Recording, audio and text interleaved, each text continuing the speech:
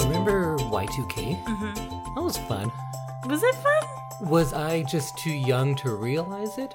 Or was that not, like, political?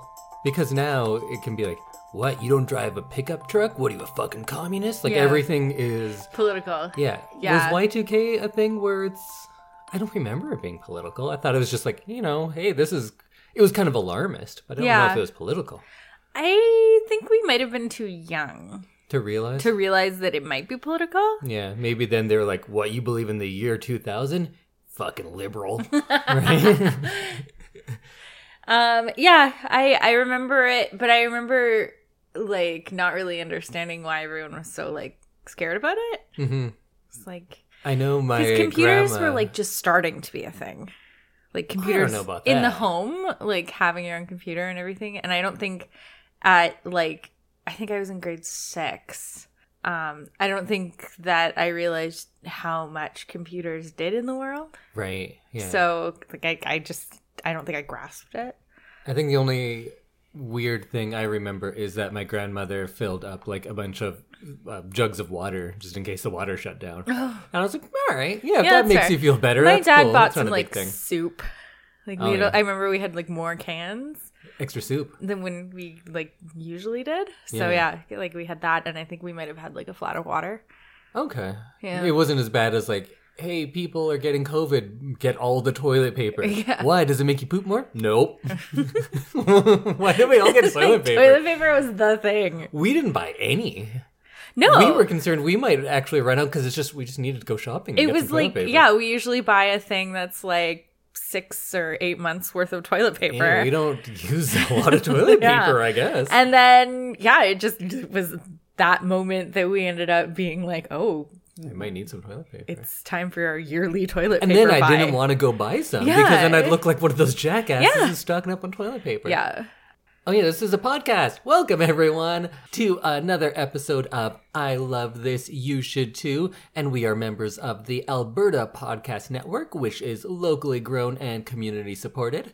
My name is Indy Y2K Randawa. And with me is Samantha Toilet Paper Randawa. Yay!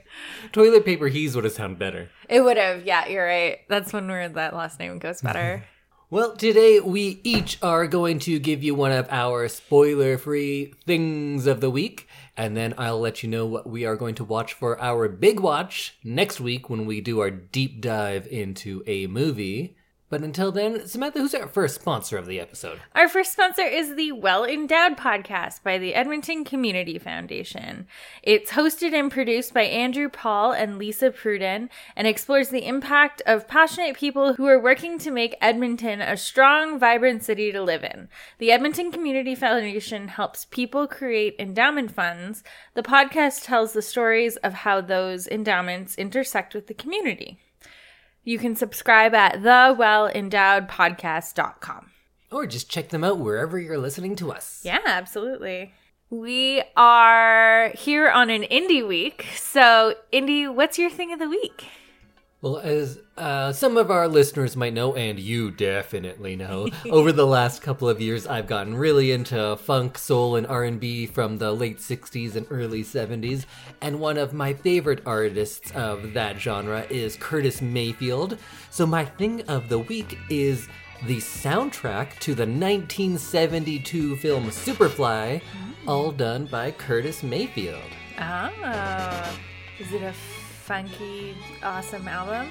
What is it? Funky Fresh? Yes, yes, it is. It is both funky and fresh. Little child running wild, watch a while. You see, he never smiled. Broken home, father gone, mama tired. So is all alone.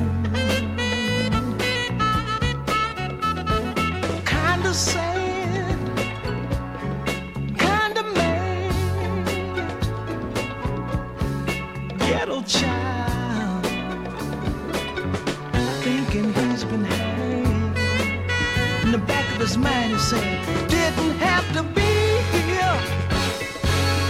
You didn't have to love for me while I was just a nothing child. Why couldn't they just let me be, let me be, let me be, let me be? So this is Little Child Running Wild, which is one of the first songs on the soundtrack. And I love this soundtrack because you can listen to it and it tells the story of the movie. It's kind of similar to a musical almost. Oh. And this came out in a time when like pimps and drug dealers were the heroes in movies.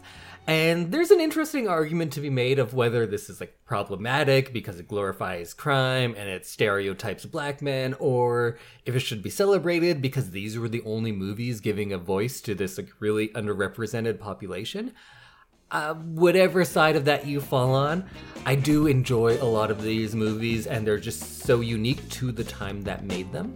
So here's another one. The song we are hearing now is called Pusher Man, which is from the point of view of a drug dealer. Ain't I clean, bad machine, super cool, super mean, feeling good for the man, super fly, here I stand, secret stash, heavy bread, baddest bitches in the bed. I'm your pusher man. I'm your pusher man. I'm your pusher man. Solid life. Crime. A man of odd circumstance, a victim of ghetto demands. Feed me money for style. And that's got to be one of the most fun songs from the point of view of a drug dealer. It was very ever. dancey. I liked it. Yeah. So this kind of followed on the heels of Marvin Gaye's What's Going On from 1971, which was like a pioneering soul concept album. And these two, and Curtis Mayfield, almost all of his work, is pretty unique because it's really socially aware. The lyrics are about poverty, drug abuse, and the film doesn't really take a stand because it kind of, you could argue, does glorify all of this crime. Right. And it doesn't show the downside as much, but Curtis Mayfield's position in the lyrics on the album are much more clear. So now we're going to hear Freddy's Dead, and that is kind of the theme song to the movie, although there is a song just called Superfly, which is actually more the theme song, but this was the first single, and it sold the most. And it's a pretty ambitious theme because it talks about how a man who was a victim of circumstance, and this could happen to anyone, but then it also pivots into including, like, well, his own choices are what brought upon this downfall. Everybody's misused him, ripped him off and abused him. Another junkie plan, pushing dope for the man. A terrible blow, but that's how it goes. Freddy's on the corner now. If you wanna be a junkie, wow. Remember, Freddy's dead. We're all built up with progress, but sometimes I must confess we can deal with rockets and dreams, but reality, what does it mean? Ain't nothing said, 'cause Freddy's dead. These are also dancey, even though they're kind of about, like, not as dancey topics. Yeah, well, they're pretty funky. Or as Samantha would say, they're funky fresh. They are funky fresh. Like I was saying, the soundtrack is, I think, a little, I don't want to just say smarter, but a little more nuanced than the movie is. And I do think better. Like, Superfly's a fun movie, don't get me wrong. It's wild. It's something that you don't see anymore, that whole blaxploitation subgenre. Right. But the soundtrack is brilliant and much more well critically acclaimed. And Curtis Mayfield himself was like something of a civil rights leader because he was always a very important voice, and a lot of that comes out on the soundtrack. And when he was writing this soundtrack, and score. This was his first one, and there's a bunch of just instrumental tracks if you buy the soundtrack, and that's all him as well. So when he was writing all of this music, he tried to balance the influence of the script with the world he saw around him. So that's why I think that the soundtrack speaks to the time and the issues of the time even more than the film does. Oh, interesting. So my recommendation is, well, really all of Curtis Mayfield's work. He does a lot of really Curtis good Mayfield, stuff. yeah. But a really fun way to get introduced to him is the Superfly soundtrack. And you can listen to it all the way through, and you kind of get the plot of the movie too. And you get some that are just scores. And then if you really like it, you can go check out the movie as well. That's awesome. But go check out Superfly from Curtis Mayfield. All right, Sam, what's your thing of the week? Mine has less dancing. Okay. And it's not as funky or fresh. Oh, well. Sorry. They can't all be funky fresh. They can't all be funky fresh hits. Mine is a book. It's called Don't Look for Me, and it's written by Wendy Walker. And it is kind of one of those twisty thriller books. You do love a twisty-turny thriller. I love a twisty-turny thriller book. So this is about a woman named Molly Clark who, in the middle of a hurricane, walks away from her life. Oh, that would be the time. If you want to start a new life, wait for something like that to happen, and then people just go like, oh, I guess they died. Yeah.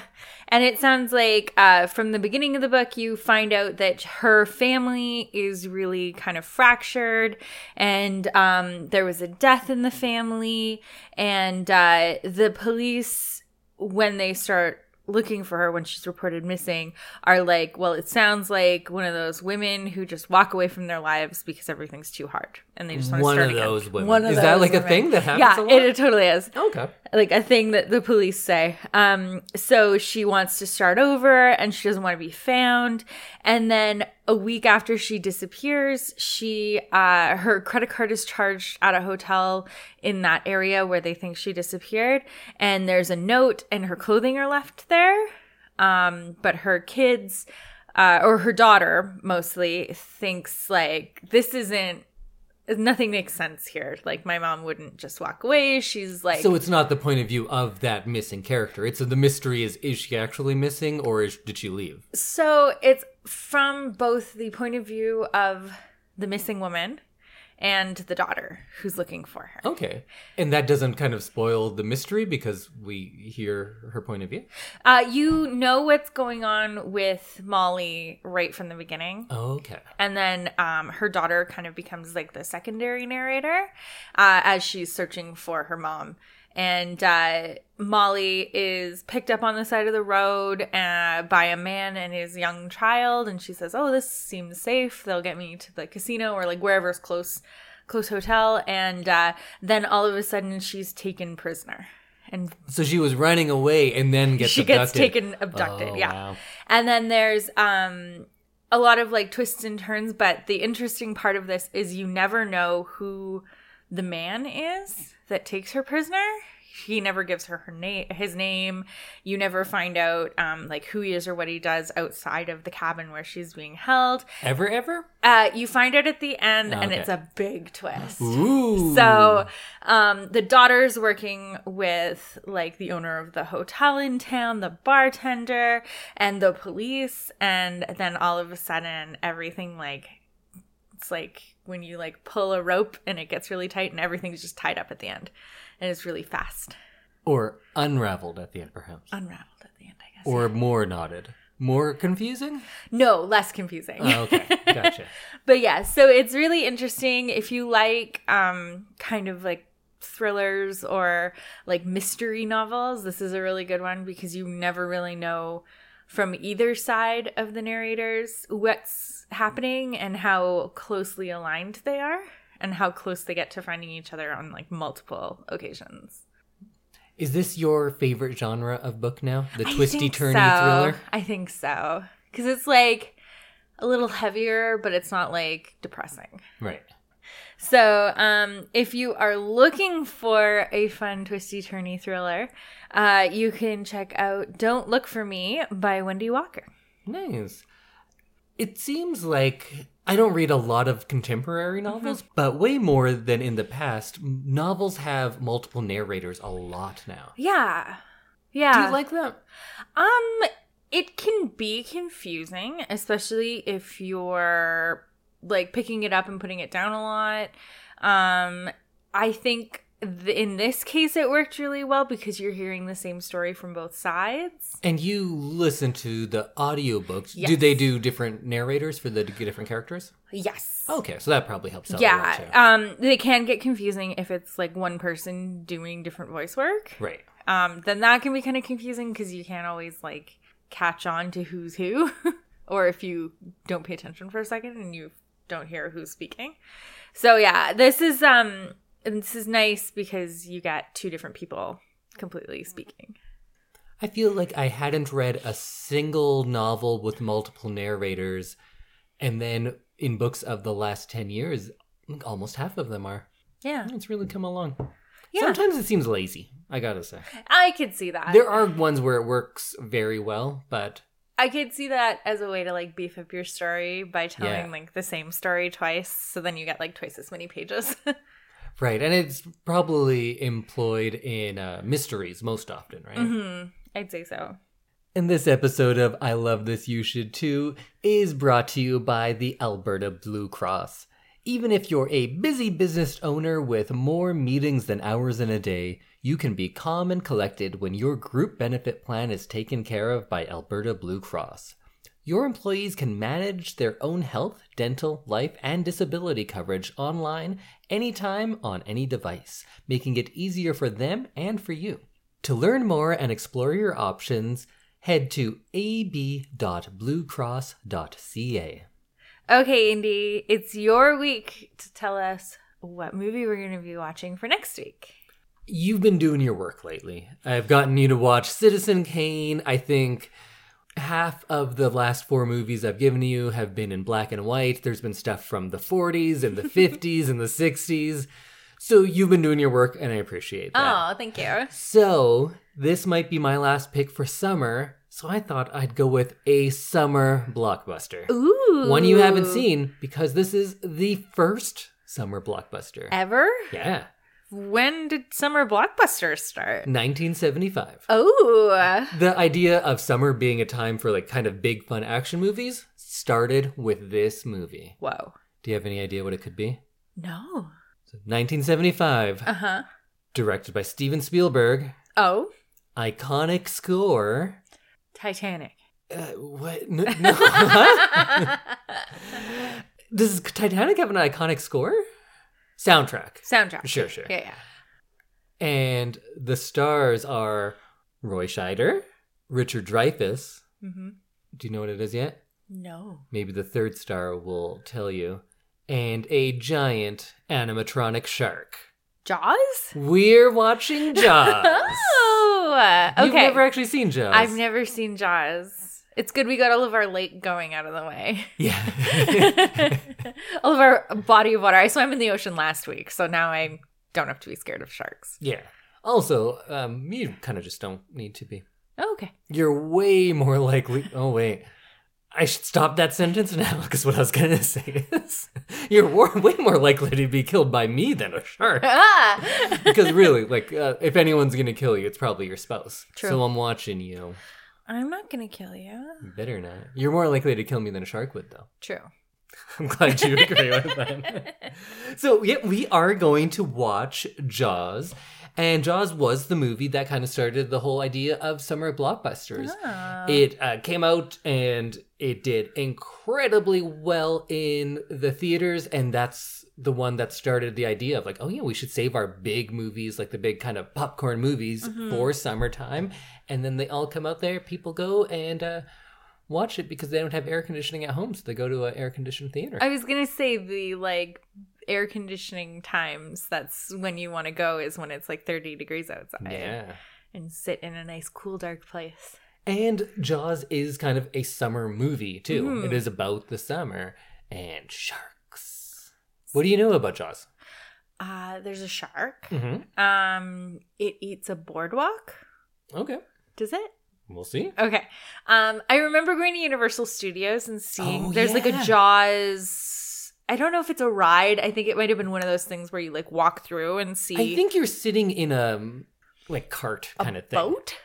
I don't remember. So I actually went on that, but I was Okay. 5. Yeah, I was pretty young too. I think I was like 7 or 8. I think you sit in something, but I thought it was something on wheels or on a track or something. But it might be a boat. But yeah, that's right. Maybe Oh it's wow, all I'd of the forgotten all above. about that. One of those boats on wheels on a track. That's true. But so I remember like the shark jumping out and taking a bite out of a dock. Okay. I might be mixing a bunch of things I together. think that's true. And then I don't know. I feel like I remember people running on a beach.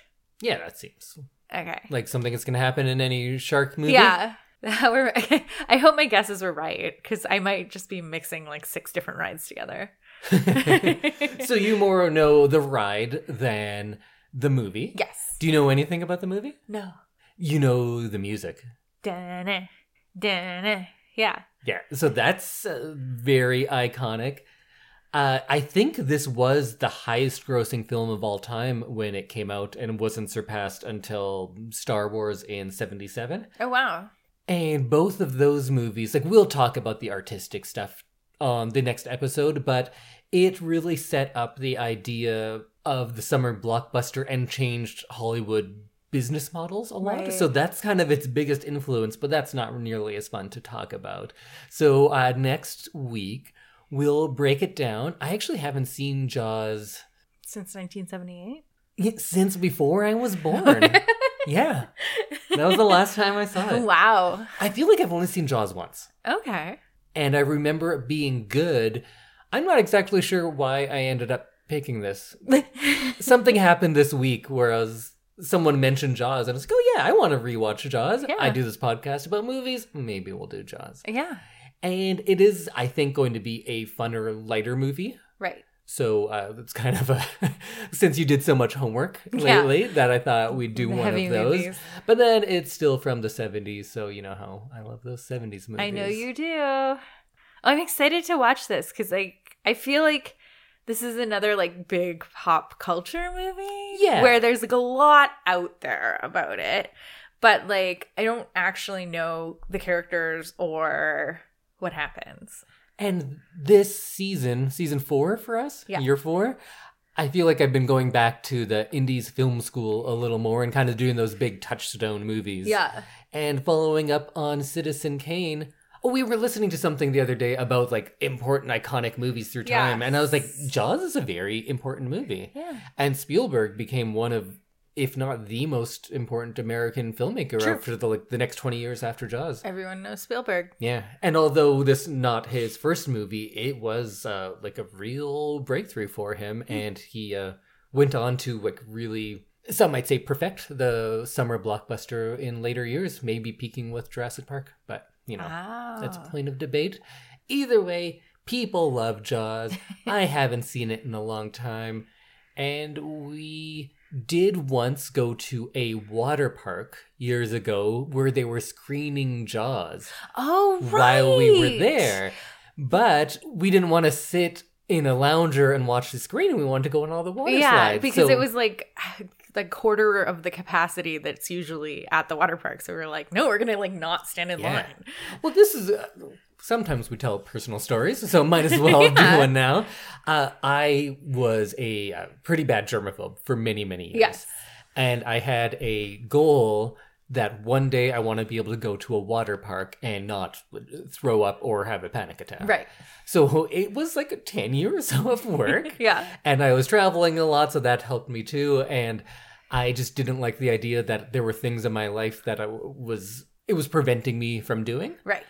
And so the peak of this was to go to a water park. Mm-hmm. And then when I finally got comfortable, it was not too long after we met, and you bought me tickets for my birthday, I think. I think it was, birthday or anniversary or And something. we have a very big water park here in Edmonton. Yes. And they were screening Jaws. You know, I like And it was movies from 18 the 70s. plus. Yeah. So no kids. The water park is only fun if there's no children. Like a lot of things. Yeah. And yeah, it was an evening and we got to like be front of the line for all the rides or all the slides, which was awesome. Yeah. But they were showing Jaws, which I really wanted to watch, but there's also water slides, so we went and did that. Yeah. I was fine as long as I wore water shoes. You did. We both wore shoes the entire time. Also, I think that's for the best because those floors are really rough. Yeah. And I know I've come home from the water park when I was younger with like sandpapery. And the idea of having like an open wound in there, that would be too much for me. So. Like I know I've like come home with cuts on my feet. Oh, that sounds real gross. So yeah, I wore my water shoes and went on slides and I didn't freak out and I had a great time and now I love water parks. You did so good. Yeah.